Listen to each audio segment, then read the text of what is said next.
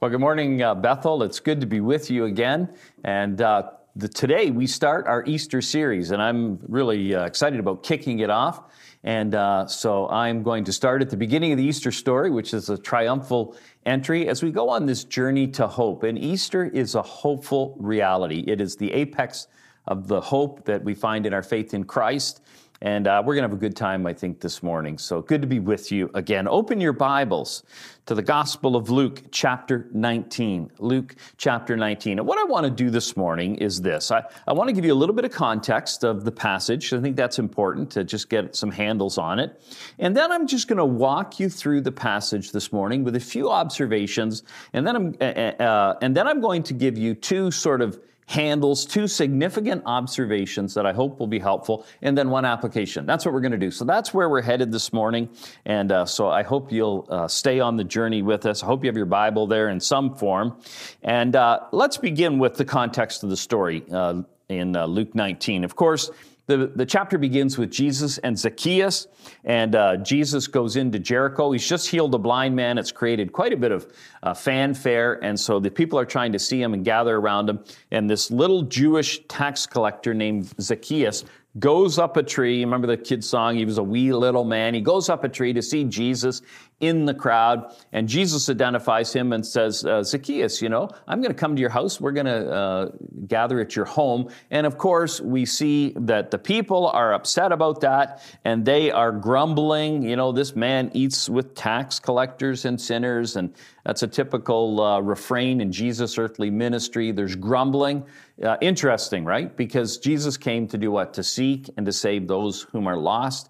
And we see that in churches today, and churches can turn into that. Churches can become keepers of the aquarium instead of fishers of men. And so we just really got to guard our hearts against that. And then we get into the story of the parable of the 10 minas, and you know that story. I won't get into it. Great story, parable that Jesus tells. And basically, the bedrock of the story is this: use it or lose it. That God entrusts us with certain things, and we are entrusted with things that we are to be faithful with and fruitful with. And this applies to us as individuals. It applies to us as church. And we need to remember that there is both a reward and a reckoning coming for how we use that which has been entrusted to us. And then we get down to verse 28, which is where we're going to start this morning, the triumphal entry. So hear the word of the Lord. We're going to begin with this passage and just walk our way through it. I will make some comments, and then we will get to our observations. So here we go. Verse 28, and when he had said these things, he went on ahead, going up to Jerusalem. Well, if you know the lay of the land there in the Holy Land, it's about 14 miles from Jericho to Jerusalem. And of course, you often hear of going up to Jerusalem because it's about 2,700 feet above sea level. And so it's quite a climb. If you've ever been to Israel in a bus or a car, you're going uphill for quite a while to get into the city. And so he goes up to Jerusalem. And then verse 29, when he drew near to Bethpage and Bethany at the mount that is called Olivet, he sent two of the disciples. Now, just a little geography there. Here's two sister villages there on the Mount of Olives. You can go there today and see these places. And of course, Bethany is home to Mary, Martha, and Lazarus. And it's here where the resurrection of Lazarus has taken place just weeks before. And so familiar territory. And this is on the Mount of Olives. And then you go down the Mount of Olives into the Kidron Valley and come back up again to the Temple Mount and to Jerusalem. That's the journey he will ultimately find himself taking. And so as they get to those two villages, verse 30, we read, "Go into the village in front of you, where on entering you will find a colt tied, on which no one has ever yet sat." And of course, colts, donkeys, the word's interchangeable. They need to be broken in. You just can't get on one and hope for the best. I mean, you would be hoping for the best if you did that. But Jesus says, "Untie it and bring it here. If anyone asks you, 'Why are you untying it?' you shall say, 'The Lord has need of it.'"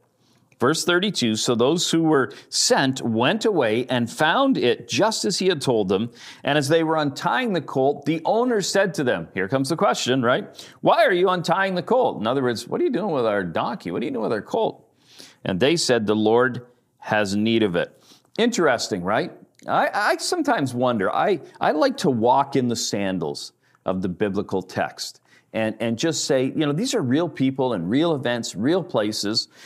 And I wonder about these people. Maybe it's a husband and wife, a family that owns this colt.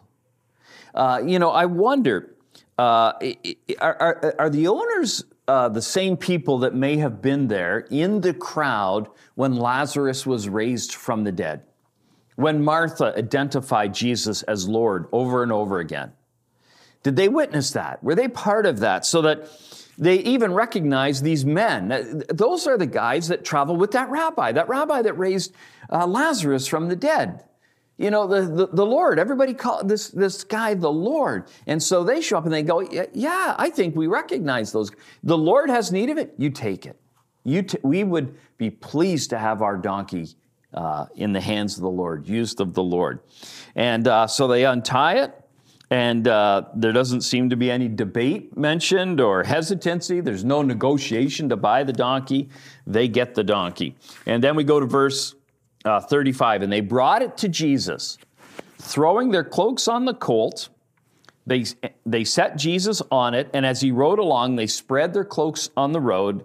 And as he was drawing near, already on the way down, this is down the Mount of Olives, down to the Kidron Valley, the whole multitude of his disciples began to rejoice and praise God with a loud voice for all the mighty works that they had seen, saying, Blessed is the King who comes in the name of the Lord. Peace in heaven and glory in the highest. Wow, it's quite a story, isn't it? It's an important reality. Important arrivals are memorable, aren't they? When somebody important arrives. I was living in South Carolina when George Bush was running for president of the United States. One morning, I was on my way to my office, and I'm driving down a road, and coming the other direction up this kind of main road, we lived in Columbia, South Carolina, was all of these police cars and motorcycles, and I didn't know what it was, and here it was, George Bush's motorcade as he was on campaign stops. And so it was a lot of fanfare in the bus and all of these police vehicles and everything. And so I thought, I wonder where he's going. So after it passed, I turned around and I followed from, behind the motorcade. And they got to this huge banquet hall in Columbia. And he was having a breakfast there and a speaking engagement. And the parking lot was jammed, but the motorcade, the bus, went around to the back of the banquet hall. And I thought, I wonder if I could see George Bush. Be kind of interesting. So I went one street over, the next block over, and I parked in the back of a bank. And I thought, I can walk through and get to where he is. But between that bank and that banquet hall, there was about maybe 200 feet of trees and very thick underbrush. Now, if you know the South, you'll know that in that area of the world, there's two things that many people don't like: brown recluse spiders and black widow spiders. In fact, one day I was asked to help a couple of guys move a big pile of bricks, and we moved this pile of bricks, and we had to be very careful. Do you know in that pile of bricks, there was 13 black widow spiders? Can you imagine? But anyways, I decided I can cut through these woods. But the problem is in this underbrush, there's all these spider webs, and it's kind of creepy. And I'm not super afraid of spiders, but it's creepy, right? Especially when you got these really poisonous ones. So I start to kind of just sort of jog slowly through the woods, but I get into spider webs like crazy, and I'm swatting spider webs, and I'm starting to get pretty creeped out. So I'm kind of like going, and when I come out of the other side of the woods where George Bush and his security detail is, I come running out, because now I'm running fairly quickly, and I'm like, and I realize that his security detail is running fairly quickly towards me. And that's about as close as I've come to being shot. And so, it was kind of a memorable entrance, certainly for George Bush, but for Steve Adams as well. And then I actually did get to stand and talk for a few minutes with George Bush. It was kind of cool. But this arrival here, friends, that we've just read about, far, far exceedingly more important than any presidential candidate. Many had realized that this man, Jesus, was exceedingly more than just a great teacher, and certainly much more than just a really great guy. They had reached back to the book of Zechariah.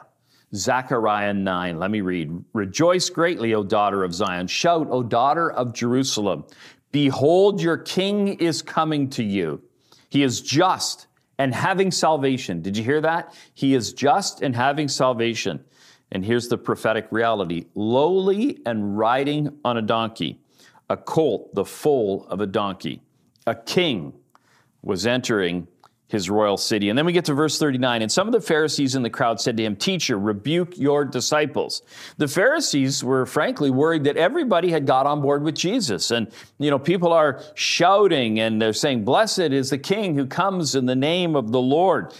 And many of these, frankly, these disciples, as the Pharisees call them, they were really, I don't think they were followers of Jesus. They were simply fans, because within a week, the vernacular of many of those people within the crowd would change from blessed is the King to crucify the King. And many of these folks are simply fans, not followers. And the problem with fans? They can be shockingly fickle. And then we get to verse 40. He answered, I tell you, if these were silent, the very stones would cry out. Jesus is saying it's impossible for these disciples, these true followers, to be quiet. It is impossible. This is the moment God has ordained, Jesus is saying, for me to receive praise. And if human voices were silent, nature would shout its praise to God and to me. And the Pharisees do, ironically, this is maybe just an immense irony, that they do not understand the nature of the God that they seem to talk so much about. It's so ironic, so incredible. The king has come, and they only see a false teacher on a donkey. That's all that they can see. But for those who do see a king and utter these words of praise, and that includes us this Easter, as you utter words of praise and lift your voices in worship to the Lord, that praise will lead to eternal rewards because we're one of His. And it also leads to responsibility as well. We need to always keep that in mind, don't we? Now, that's our story. That's our story. And I'd like to make two observations, if I may. Okay? Here's the first observation. Christ was on the road to kingship, not to calamity. Let me say that again. Christ is on the road to kingship and not to calamity. For weeks the Pharisees have been sending out delegations seeking to build a case against him since the raising of Lazarus from the dead. And they had put a price on his head. And you may say, oh my goodness, whatever you do, Jesus, don't go to Jerusalem. And you may say that because even Peter said that very thing, right? He said, you go to Jerusalem, Jesus, you're walking into a firestorm. You are on the road to calamity if you go to Jerusalem. And Jesus is riding on this donkey as a servant of his Father. And some want to think, well, he's going to be a victim to the religious zealots, right? Unjust religious leaders. But, I have found so often as a follower of Jesus that in life, often accidental events, or those events that seem to be accidental, or even sometimes directions we choose that we're a little bit unsure of and others don't understand, they actually are part of a much grander reality. Now, if I was to say to you this morning, and for those of you that are my age or older, you might be able to answer the last part of this statement. If I said to you, M-I-C, you would probably say K-E-Y. And then if I said M-O, you would say U-S-E, Mickey Mouse, right? The Mouseketeers. The Mouseketeers. And of all of the Mouseketeers, friends, the most famous was arguably the last one that Walt Disney chose to be a Mouseketeer. And interesting, long before Bono or Adele or even Cher, are these people who are so famous for one name only, she was the front runner of being identified by just one name. Of course, her name is Annette. Annette Funicello. And more than any other Musketeer, when she leveraged her newfound fame, which she did, and she joined with Frankie Avalon in these beach party movies, you know, Beach Blanket Bingo and all those. Some of you that are my age or older, you can remember those. They're super corny, but they're a lot of fun too. And at the high point, the very crescendo of her fame, Annette took a journey out of fame and fortune. Many thought that she had made a decision to travel into calamity, into obscurity.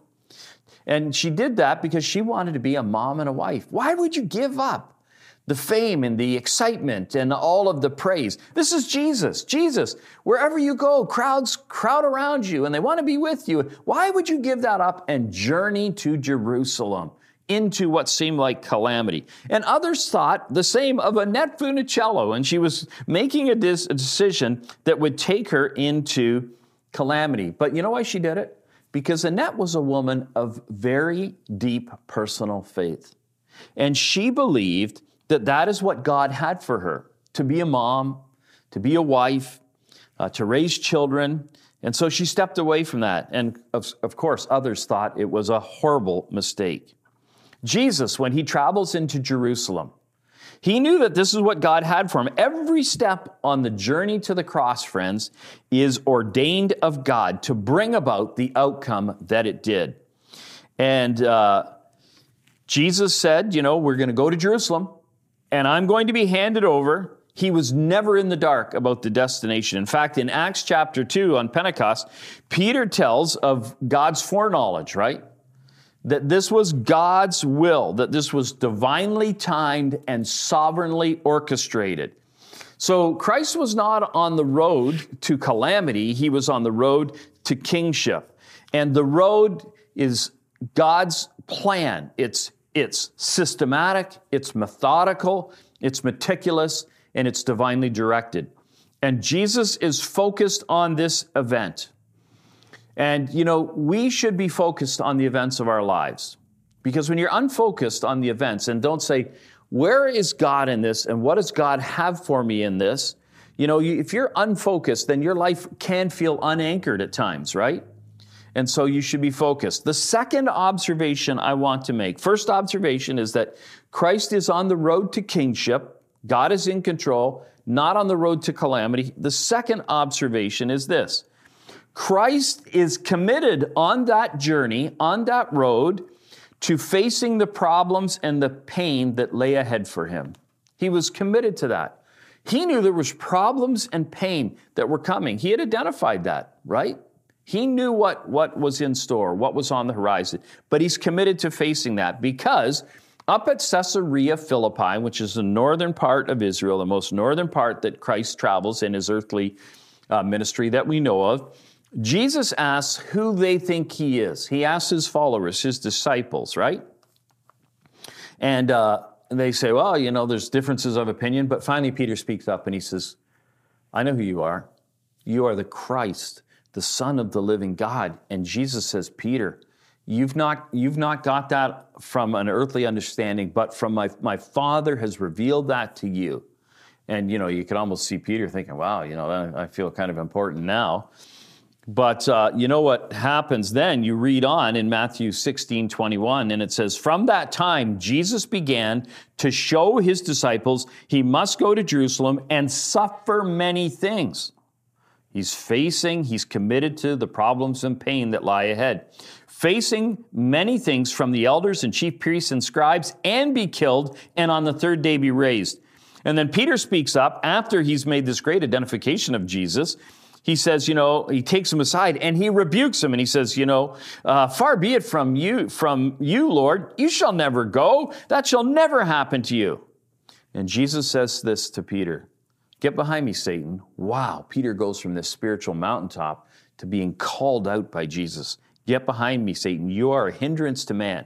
You are not setting your mind on the things of God, but on the things of man. And Jesus is committed to facing the problems and pain that he looked ahead and could see because he knew that they were of God, that God would see him through, that God is with us. As followers of Jesus on our journey, our hope is not that when we become a Christian, everything's going to be rosy and everything's going to feel like Disney World. No, our hope is found in the reality that Jesus is with us in the thick and the thin of life, on the mountaintop experience as in the deepest and darkest valley.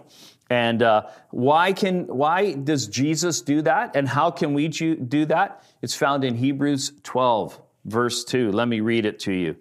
The writer of Hebrews says, that we lay aside every weight, in Hebrews chapter 12, verse 1, every weight that and every sin that ensnares and holds us back. And then in verse 2, now what we do is we look to Jesus, the founder and perfecter of our faith, listen, who for the joy that was set before him endured the cross, despising the shame, and is now seated at the right hand of the throne of God. Did you hear that? It says that Jesus, for the joy set before him, he's prepared to face the problems and the pain, but there's a joy. He's looking past that. He's looking over, and he can see the joy of once again being seated with the Father and saying, wow, now it's an amazing thing. Let me try and put some handles to illustrate that for you. If you were to go into a remote village in the Amazon jungle, isolated from the world, right? And you found a man there, and you took that man right out of that village, and you took him to an NFL football game. Some of you are going to be watching sports probably today or this week. But if you took that man right to an NFL football game, and he's sitting in the stands, and he's looking at this game, and this is quite unusual to him. And, he's wondering to himself, here we are, all of us in these stands watching this, we are all, and he looks at all of us North Americans and he says, here's a whole bunch of people that look like they're desperately in need of exercise, and they're up here watching a group of men down there who actually are desperately in need of rest. It's quite an unusual experience, right? And further, they're bashing and bruising each other to move what appears to be a giant brown almond or lemon down the field, a few feet at a time. And that seems very peculiar and really silly to that man because he has no context for that. But you know what that man doesn't see? He doesn't see the celebration, the excitement, the glory that you find in a Super Bowl parade when you've won the Super Bowl, right? That's why the guys do it, because one day they hope to get one of those Super Bowl rings or one of those Stanley Cup rings. But if you just look in the immediate and you say, wow, this is a lot of pain and bruising and, I'm going to get smashed and guys are banging into me and all of that. If that's all you see, it's really difficult to understand, right? But Jesus knew throughout all of his earthly ministry that there were times to journey into the crowds and the chaos, and there were times to journey out.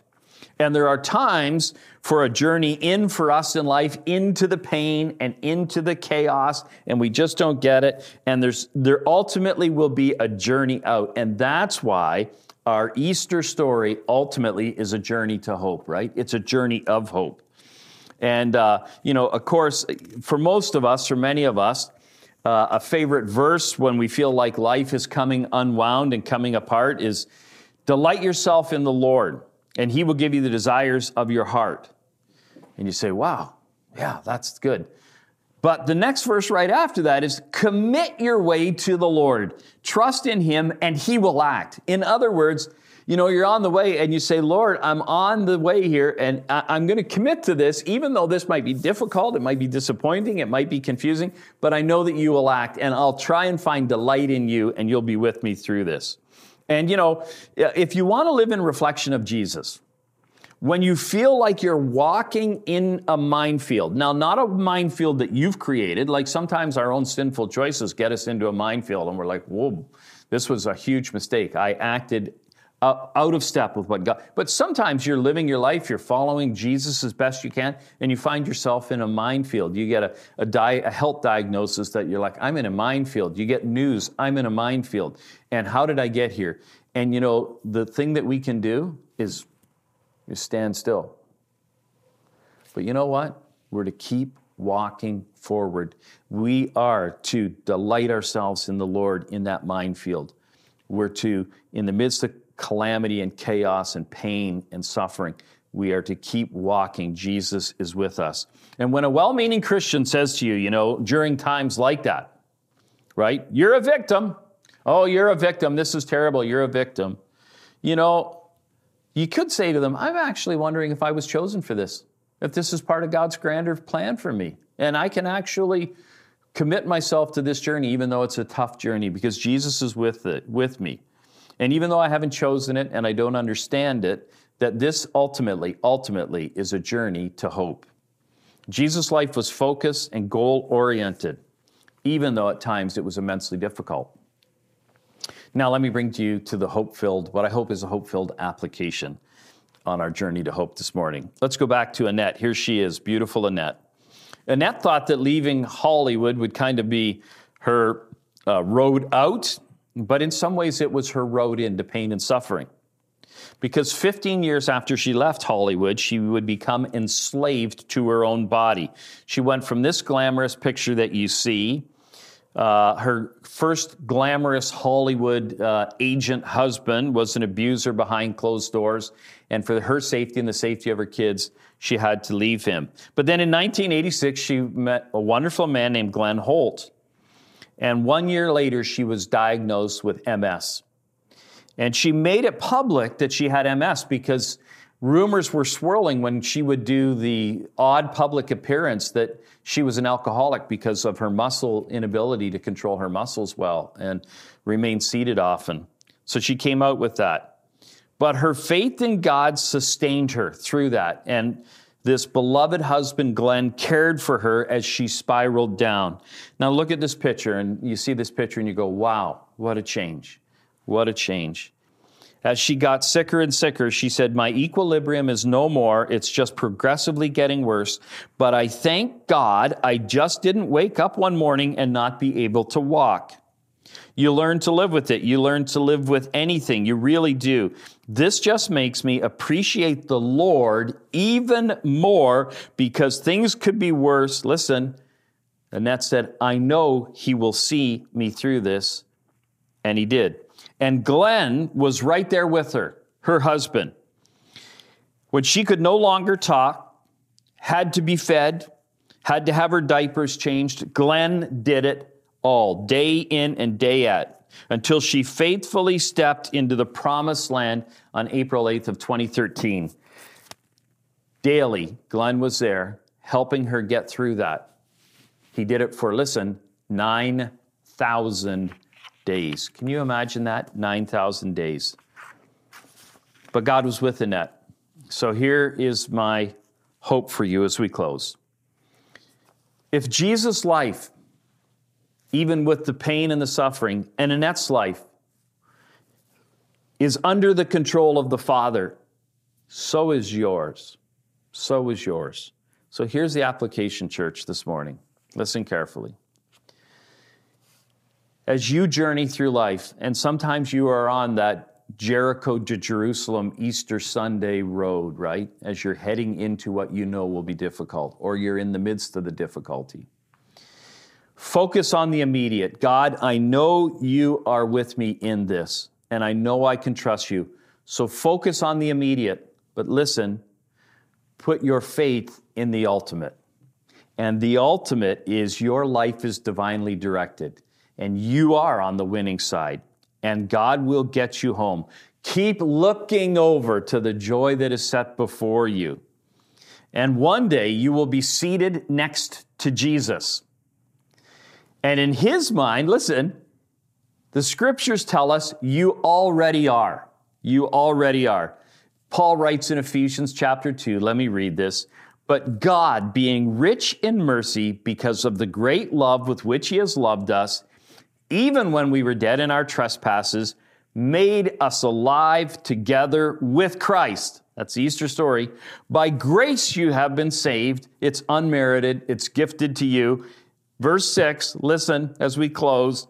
And raised as up with him and seated with him in the heavenly places in Christ Jesus. Jesus already sees you seated next to him. And one day you will be. And that, friends, is our journey to hope as we head towards Easter. Let's pray. Father God, we love you. Father God, we love you. And as we journey towards Easter, we are an Easter people. Hallelujah is our song. We look towards you. We know that we are on the winning side, even though sometimes we go through times where people praise us and we have this triumphal time in our lives, and then within days, people are against us, and it feels like the world's against us. But Father God, we know, like Jesus, you have ordained certain things in our lives. We don't always understand them, but we can face them. We can commit ourselves to find joy and find you in the pain and suffering, knowing that our faith is in the ultimate, which is our hope in Christ. We pray this in Jesus' name and for his glory. Amen.